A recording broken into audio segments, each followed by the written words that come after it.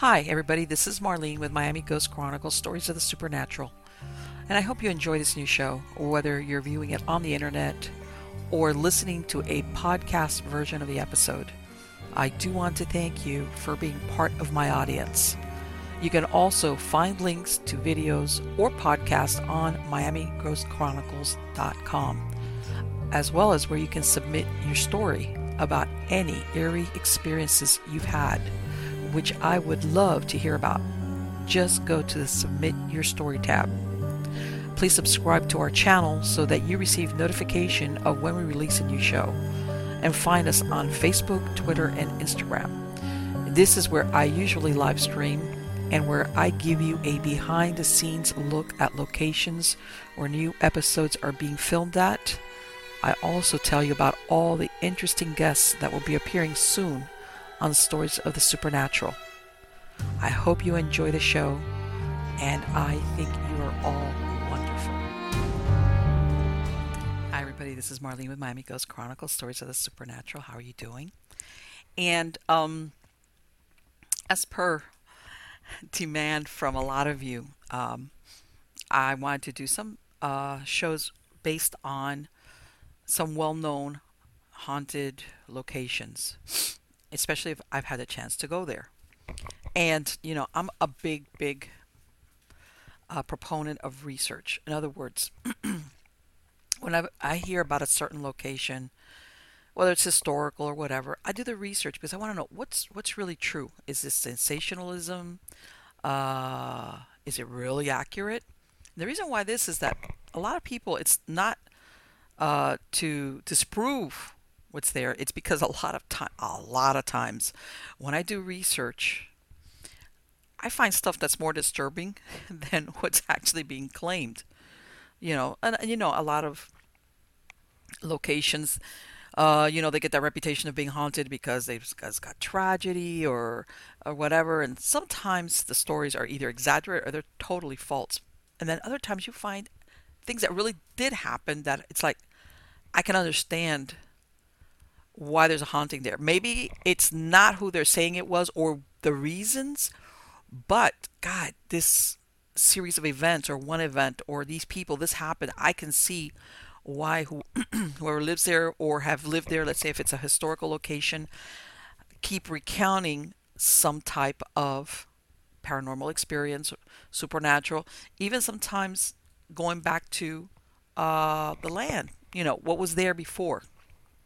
And I'm sure you've seen a lot of the paranormal shows, not all of them, but a lot of them are going back in doing that research as part of their show because this is interesting, especially when you are providing a basis for the haunting.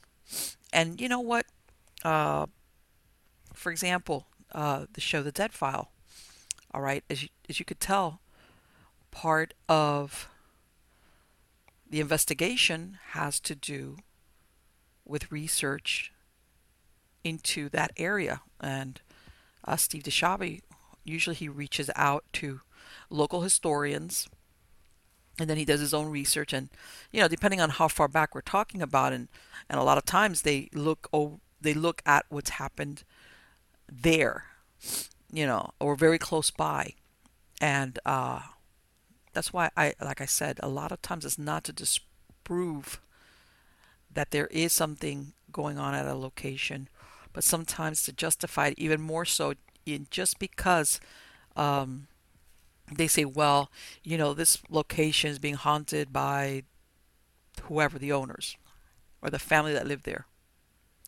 And you find out nothing really happened or that story is not true, but this other thing happened, which is this very well could be the discarnates that are there that have been reported being seen. But anyway, getting to the show that I'm going to bring to you is a few years ago, everybody's heard of Bobby Mackey's Music World in Kentucky in Wilding. It's very famous. It's been visited by a bunch of different shows. It's had, and it got the attention from all these different paranormal shows because prior to all the reality shows coming, it already had been established as having a reputation for being haunted. Ever since, I mean, obviously, this this location has been there. It hasn't always been Bobby Mackey's Music World. It's been there for a long time.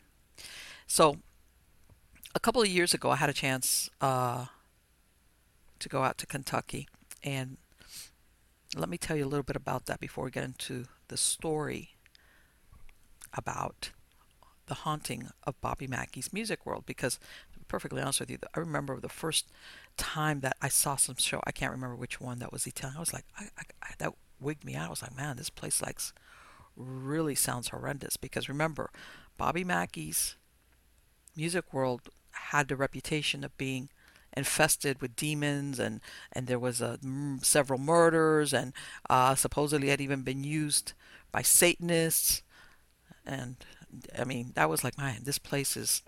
And they had one of the caretakers, Carl Lawson, I believe his name was Lawson, that who has since passed away.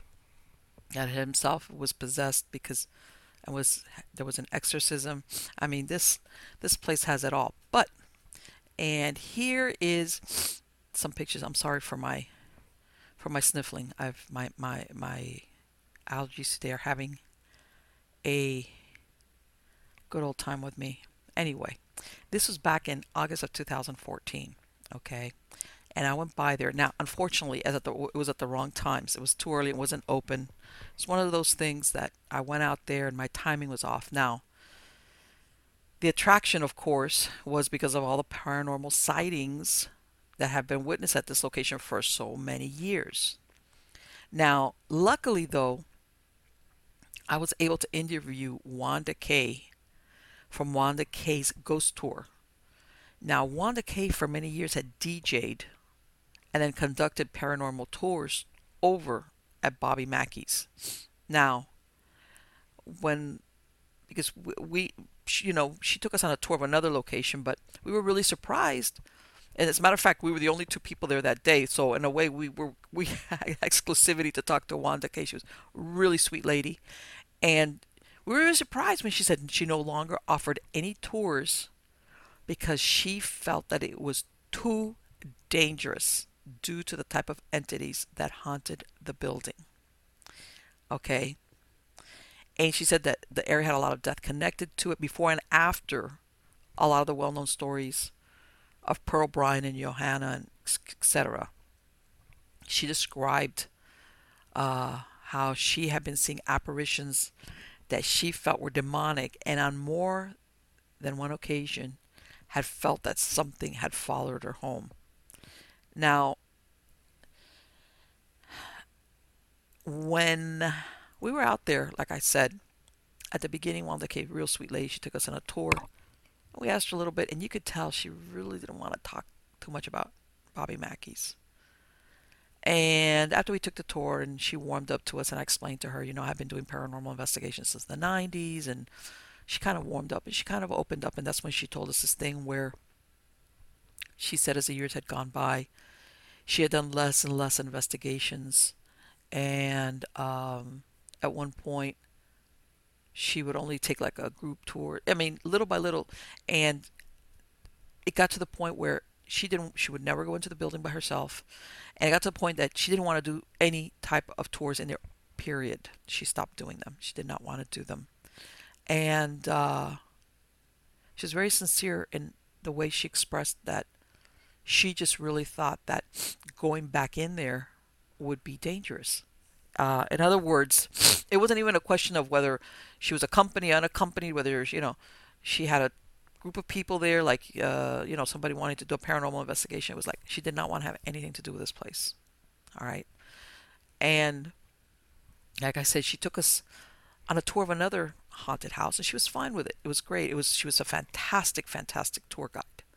Now, um, unfortunately, you know, um, like I said, this was in August of 2014 that we were there, and since that time, right little after we spoke with Wanda, she became very ill, and then she passed away on October 15th, 2017, which is maybe 6 or 7 months ago from the time that uh, that I'm doing this show, and I was very sorry to hear about that. Uh, I know she had had some serious health problems, and I was very sorry to find out, of course, on the internet that she had passed away. But anyway, I said, you know what? I mean, I said, I want to do some investigating as far as, let's start with one of the most well known hauntings that's attached to Bobby Mackey's, which is the murder of Pearl Bryan. And, the story that, because even though there's other things that supposedly took place afterwards that also account for part of the hauntings, this is one of the earlier ones. Let's see how much truth there is into it, because it's pretty horrific. Not only was there murder, but there was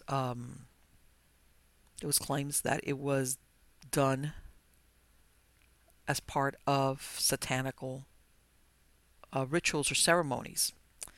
And you'd be surprised what I found out. Not exactly the way it's been described, but to me personally, a lot more disturbing. So anyway, you're going to see that what happened with Pearl, part of the story is based in fact, but there's more of a mystery to it. Uh, and also, it brings into question just exactly who is haunting their Bobby Mackey's. But for today, we're only going to be looking at Pearl Bryan's death. Now, uh, as you know, the building has been there for quite a while, where Bobby Mackey's is at, and but there's different incarnations of that location. Now, one thing it never was it was never a slaughterhouse. Now, let's go back to way back. And the way it starts is on February 2nd, 1896. A local paper called the Courier Journal wrote a short piece about the mysterious remains of a woman who was found beheaded in a lonely area about 1 mile south of Fort Thomas, Kentucky. Now, the crime was compared to a work of Jack the Ripper, and only 5 years before, H.H. Holmes had stalked the World's Fair for his victims. And the year after that, Lizzie Borden's parents had been hacked to death in their home. Now, initially, it was suspected that she was an abandoned woman from Cincinnati. Abandoned woman being a euphemism for a prostitute. And law enforcement was unable to find her head despite bringing in bloodhounds to find it. Now, a soldier in Fort Thomas reported seeing a man and a woman walking out late at night along Alexandria Pike, close to where the body was found, and a sergeant claimed that he had heard a woman scream around midnight. Now, what's really interesting about this is, obviously without the head, they couldn't identify who it was. But initially, the police were like, oh my God, it's a beheaded woman, whatever. But there was no big outrage. Number one, because being so close to the fort, that's why they were thinking this was a abandoned woman, as in a prostitute close to the fort. And the thing is this, almost like in modern times, when the death is of somebody on the fringes of society, like a prostitute, nobody really cared. Nobody was outraged, even though this was not that far removed from when Jack the Ripper was stalking prostitutes in Whitechapel, and Lizzie had hacked or was accused of hacking up her parents, and H.H. Holmes had his murder castle in Chicago, not too far from there. So this was still fresh in the mind of the public. However, initially, nobody had any idea who this woman was. And like was assumed at that time was she was a prostitute because of her lifestyle. Somebody decided to take off her head, probably back then it wasn't looked at as in sometimes when we see it now where serial killer, I mean, that term wasn't in use then, or cults or anything. It was just seen as exactly what it was meant. This is whoever did this just doesn't want this person to be identified. They want to stump police. And but everything changed, of course. And when does everything change? When they figure out that this was not the body of a prostitute, but was the body of a farm girl named Pearl Bryan. And then everything changed. So, um, the murder of Pearl Bryan, before anybody knew that it was Pearl Bryan, was just thought to be a run-of-the-mill murder of a prostitute. However, the way it was discovered as to who the body belonged to is very interesting. And you're going to see that I've included here some of the different newspaper uh, snippets, and I put those in there just because, I did extensive research on this just to prove that this is not something that I kind of guessed at. This is basically what was being detailed in the local newspapers about a very grisly murder. Now, how this came about, the discovery as to the identity of the woman's body, which in one of the pictures I know that the quality is kind of poor. It actually shows a detective standing right next to a body with no head on it, was that there were these very stylish, unusually petite a size 3 cloth-topped boots, which the body was wearing. Now, there was a gentleman by the name of Mr. Pook. Now, Mr. Pook was the local shoe vendor, and what he did was that they used the imprint and the numbers inside the boots, and they contacted the manufacturer, who confirmed that only one size 3 had been sent to a store in Greencastle. And on February 7th, the body was identified as Pearl Bryan. The location, the store where she had bought them from, was a place called Lewis and Hayes, and she was identified as the purchaser of that particular pair of boots because they were so small. And again, the public was riveted when it became known that the victim was a pretty country girl. Now, and of course, like all things, everything changes because when you're looking at not only the murder, but the mutilation, a beheading of a country girl, then that means any decent woman was at risk. Now, it wasn't a fallen woman who, because of her lifestyle, had placed herself in harm's way and she got killed. Now, every woman was thinking. Again, all these murders, Jack the Ripper, H.H. Holmes, now everybody cares, when the possibility was like somebody's out there killing women, and not only killing them but beheading them. In other words, a fiend. Now, the brutality of Pearl Bryan's murder had far-reaching effects, even to those with the best intentions who were horrified over the fate of this girl. Now, the gentleman, Mr. L.D. Pook, who had helped in identifying her body through her unique boots, lost his once thriving business. And by July of 1896, in other words, within a few months, because he had ignored his business by devoting so much time to solving who those size 3 boots belonged to, that the business went under. He wasn't there. Remember, these were establishments where the owner maybe had 1 or 2 employees, but if he wasn't there to run it, well, he lost the business. However, and I thought this was very interesting, this was not the end of Mr. Pook as an intrepid investigator, because a couple of years later, in January of 1898, the police department from St. Paul, Minnesota, contacted him in order to identify the murdered remains of a woman using her shoes, of course, since all that was left within her skeletal remains. And as a matter of fact, when this article came out, it was titled Another Pearl Bryan Case. And Mr. Pook said he had identified the shoe manufacturers and stated that he was sure the mystery would be solved. Nothing else was written up about that as to whether they ever identified who the remains of the woman were in the woods. But I think that what happened was that the police for the first time realized, wow, maybe we can help identify the remains. Even though in this case, apparently the woman had been dead for quite some time when she was found in the woods. Now, back in November of 1899, again, this is within 2 or 3 years of Pearl Bryan's murder, a young lady, now, and I'm getting a little bit ahead of myself.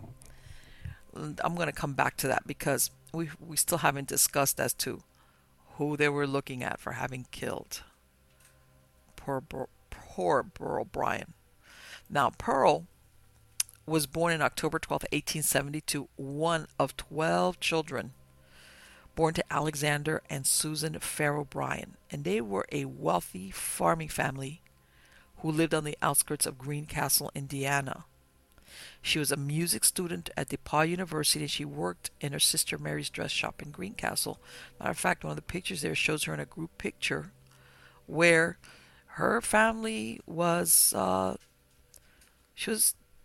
she had a good family behind her. She got an education as a music student. Now, and this is what happens. Pearl lied to her parents when she told them she was going to Indianapolis to visit some family friends, but went instead to Cincinnati. This is where they pieced as far as her movements right before her death. Now, it was during these 3 days that events unfolded, which ended as she fought an assailant intent on separating her head from her body while she was still alive. Now, as the investigation evolved, it had all the factors that attract the public today: illicit love affair, sex, unwanted pregnancy, drug use, double lives, and a violent death of one of the participants. And you have to ask yourself, was Pearl just a simple country girl tricked into thinking she was running away with her lover? Or did she go with the full intent of having an abortion performed? Because that was one of the things. Pearl was 5 months pregnant when they found the body. Now, bottom line though, it's apparent that she had run out of options because she was already almost 6 months pregnant, 5.5 months when she was killed. And as a matter of fact, her torn and bloody clothing, after they made that initial identification with a boot, they were brought to the family's home, and the mother confirmed that they belonged to her daughter. And also the fact that she had webbed feet, which she had been teased about by her siblings when they were children. Now, you would think, okay, so how do we get to finding out who was being accused of this murder? Now, based on information provided by Pearl's family, William Wood, a pastor's son and second cousin to Pearl, was sought out. He was known among friends and family as being Pearl's confidant and the one who had introduced Pearl to Scott Jackson in the spring of 1895. Okay, this is only a few months before she was killed. Now, Jackson quickly became a main suspect. When Wood was questioned by the police and faced being charged with murder, he disclosed that Scott Jackson had led Pearl on after she had fallen in love with him, and Jackson had contacted him when she had become pregnant to help him get rid of the pregnancy because he did not intend to marry her. Now, during the trial, questions arose as to whether the father of Pearl's child was Scott Jackson or William Wood. Why, say you? Because both of them admitted to having intercourse with her. But Jackson claimed he had done so only after he was aware she was pregnant with Wood. Okay. So what happens is, and you have to understand, present day this would be salacious, but back in 1896 when this occurred, Salacious is not the word for it. What turns out to be the murder of a country girl, a well-to-do country girl from a farming family. It's obvious she's pregnant, very obviously pregnant. And then, guess what? William Wood, who's connected to her by blood, a cousin and a confidant, who introduces her to her would-be murderer, both of them point the finger at the other as to who got her pregnant. Okay? Because both of them had had sexual intercourse with her. And Jackson saying, I know it's not my baby because I started having sex with her after I knew she was pregnant by Wood. And that right there makes you think, what's really going on? Are we talking an innocent girl that falls in love with the wrong guy, who leads her on, gets her pregnant, and says, I'm not going to marry you? Or what was going on with her? Because based on what they were saying, she was having an affair with both of them. Okay, now.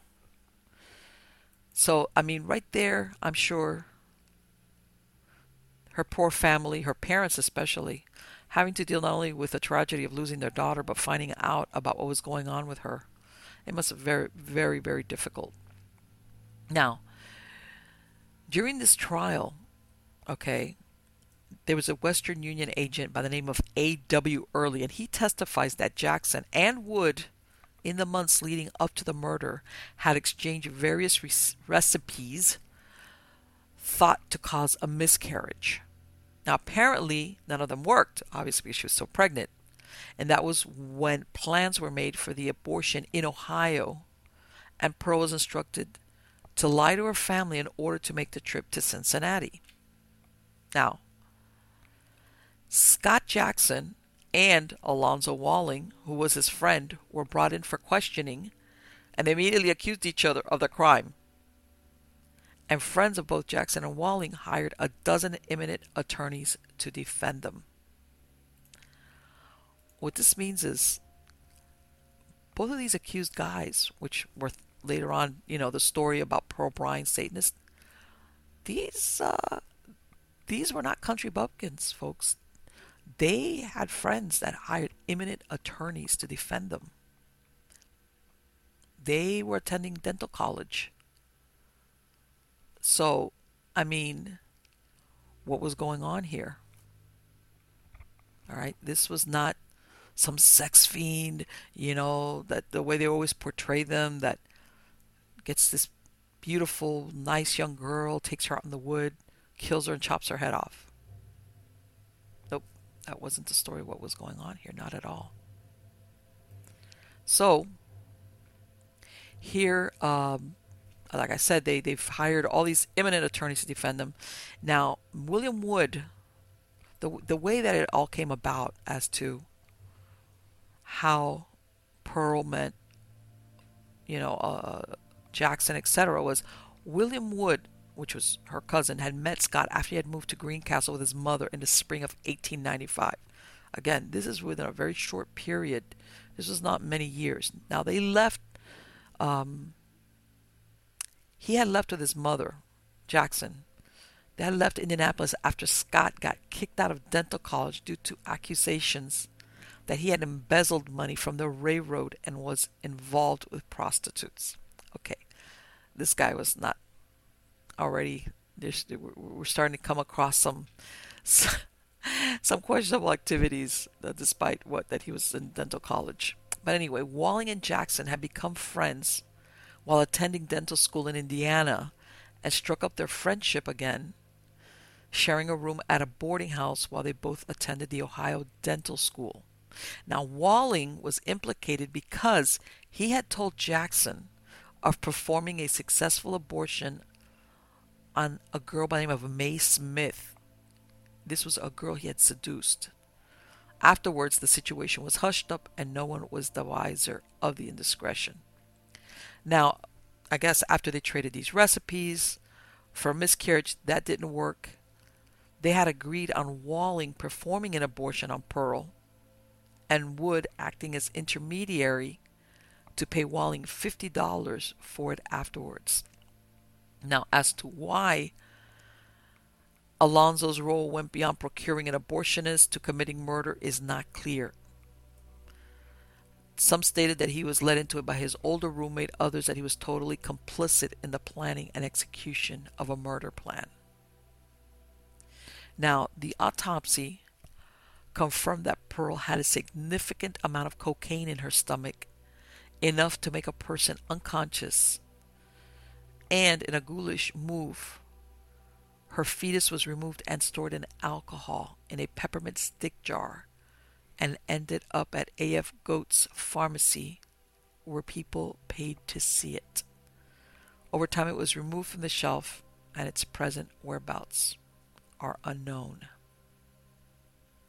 Now, that you hear that story about Mae Smith, just a little side story here. Now, crossing paths with either Walling or Jackson proved fatal, not only for Pearl, but for Mae Smith.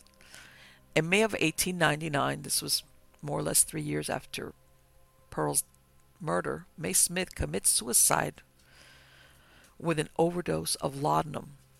Now, she was a tragic figure. It was reported that in 1892, her father had shot and killed her husband, but was acquitted of the crime since he claimed he had done it because his daughter had been betrayed. And then, in March of 1896, her brother Joseph Carson was scalded to death in a boiler explosion. This poor family. So this girl, and amidst all of this, she's seduced by Walling, and he performs an abortion on her. So, William Wood was charged as an accomplice, but charges were dropped when he agreed to testify against Jackson and Walling. William Wood, and William Wood, remember, is Pearl Bryant's cousin. However, his involvement in the whole affair tainted him for many years afterwards. After the execution of the other two, he was shunned by all, including his parents. And he was forced to join the Navy, and he served on the Iowa. And in July of 1900, he eloped with an 18-year-old girl named Blanche Daly, whose father had been opposed to the relationship. Can you imagine? He has an 18-year-old daughter who has formed a relationship with a man who was involved in this very, very, very, what's the word for it? Salacious and scandalous case where at one point he was considered one of the accused. Now, his parents were prostrated when they heard the news. And Blanche's father, who was the ex-auditor of the state and quite wealthy, claimed he was cutting her out of his will. Okay? Now, what does that tell you? That back then people had long memories. And yeah, you could belong to a certain strata of society. And like they said, his own parents, he was forced to join the Navy, and he came back. He was much older than this 18-year-old girl, remember? And it was like people that, even though you were not accused or you weren't convicted, just because you were involved in it and you had, that you were accused of doing whatever you were, being involved, that was enough. But believe it or not, things, eventually got beyond it, and it's very interesting what happened with William Wood after the fact. But as you could tell, this had ramifications for everybody. Mae Smith commits suicide. William Wood, for years afterwards, he's tainted. Alonzo and Walling, they hang. Now, as you can see,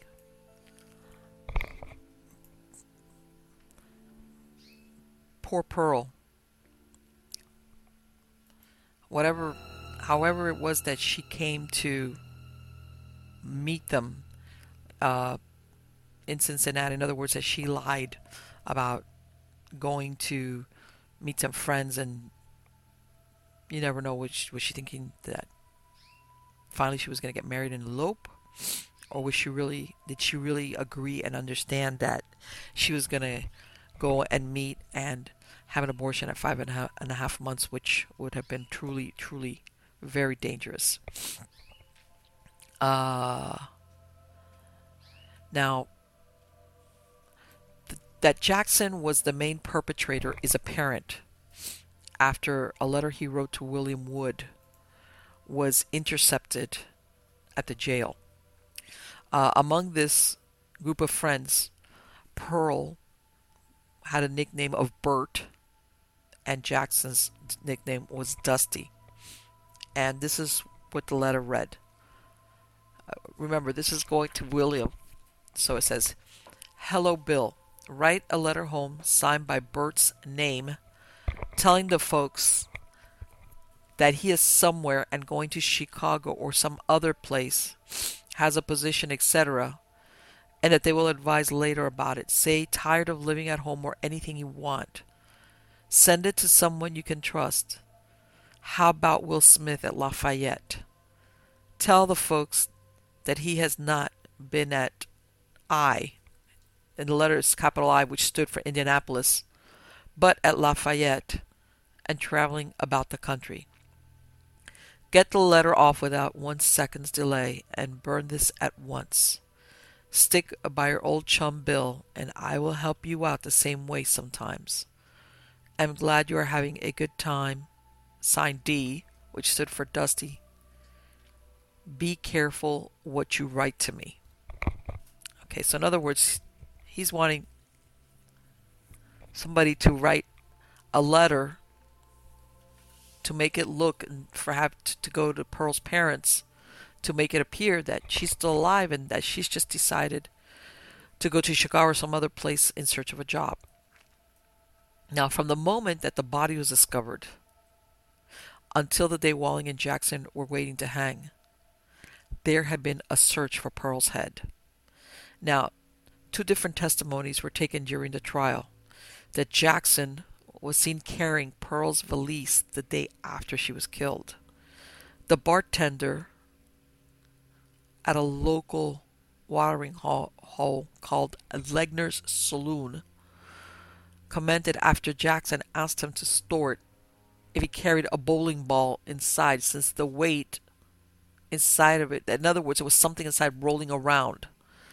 The valise was found to have hair and bloodstains, and later analysis of this forensic material proved it had carried her head. Now, detectives that were assigned to it investigating the crime believed that Jackson had brought the head back in the valise in order to cremate it in the furnace of the cadaver room of the dental college. In those days, dental students practiced on corpses, and the furnace was used to dispose of the bodies afterwards.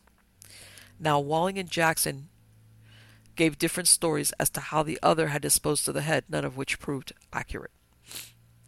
Now, Pearl's parents held out hope that their daughter could be buried with her head, and they waited 7 weeks before realizing this might never come to pass. So she was laid to rest on March 27, 1896 at Forest Hill Cemetery. Scott Jackson and Alonzo Walling were both convicted of the murder and hanged on March 20th, 1897. Their necks did not break during the hanging, and they both took quite a while to die of asphyxiation. Now we get to the ghost reveal. Now, first of all, as you know, one of the main hauntings at Bobby Mackey's was connected to Pearl Bryan. Pearl Bryan, the 2 men that were convicted and hung for it because supposedly they were Satanists, and that her murder and that her head was thrown into a well, that they do have a well there, I believe, in the basement of Bobby Mackey's, the head that was never recovered, and that this was all a ritual killing. But in truth, no mention was ever made about Satanism, cults, rituals, or anything like that. At the time of Pearl's murder, everything revolved around a girl that was inconveniently pregnant and a murderous guy who decided to, if he couldn't have her miscarry the baby, then he was not going to marry her. He'd rather kill her than marry her. And the truth of this also, Pearl was beheaded about 4 miles from Bobby Mackey's. And the honky tonk was never a slaughterhouse, which was in the area and had already been closed by the time of her murder. In other words, there had been a slaughterhouse close by. Because as you know, this is right on the Licking River. But by the time of her murder, this slaughterhouse, which was never at that location of Bobby Mackey's, had already closed down. Matter of fact, those wells at Bobby Mackey's are for a distillery that was on the site, and water was being brought in, not used to move waste to the Licking River. Again, there's no mention of occult practices in the area tied to Pearl's death, or for that area at all. Being sacrificed as an offering sounds much more sinister, but poor Pearl lost her life because she was foolish and in the end proved to be an inconvenience to a psychopath. Now the question begs to be asked, why didn't Scott Jackson just marry Pearl, who was very pretty, came from a wealthy farming family, who had already indicated that he would be accepted as her husband? Because believe it or not, they were being looked at as like, this might possibly be, in other words, Pearl's beau. Remember, they had 12 kids. Now, it's obvious. It's a scary story. But if you go by the research as to who's haunting Bobby Mackey's, believe me, and I'm going to do a follow-up show on this, on all the other things that have happened. This is a matter of fact not too far from Bobby Mackey's. Within those years, there was a huge loss of life when a bridge that was being built collapsed and a lot of men got killed that were working on the bridge. This was right close to where Bobby Mackey's is at.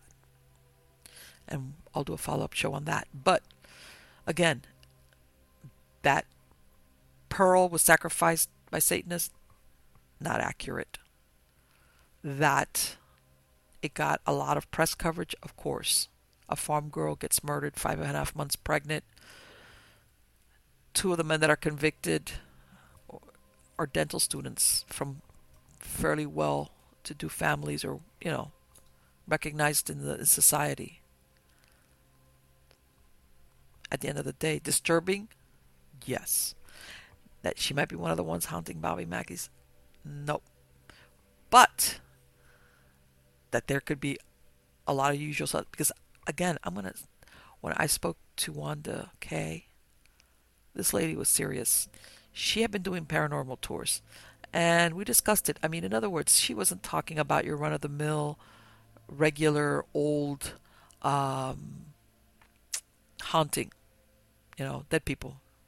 She really was concerned and scared, and she used this word. She thought it was dangerous.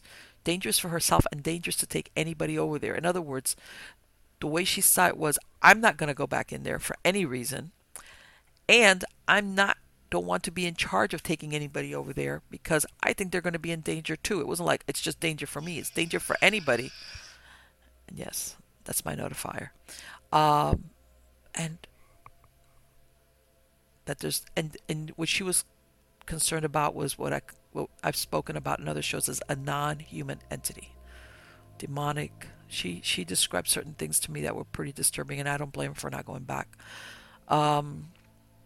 But we're going to get that in another show as to who or what did occur there that most definitely could be part of why Bobby Mackey's has the reputation that it does have as being a very haunted location.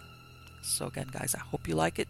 Don't forget to subscribe to the show, get your notifications, and thank you so much for being part of my audience. You guys are great. Take care.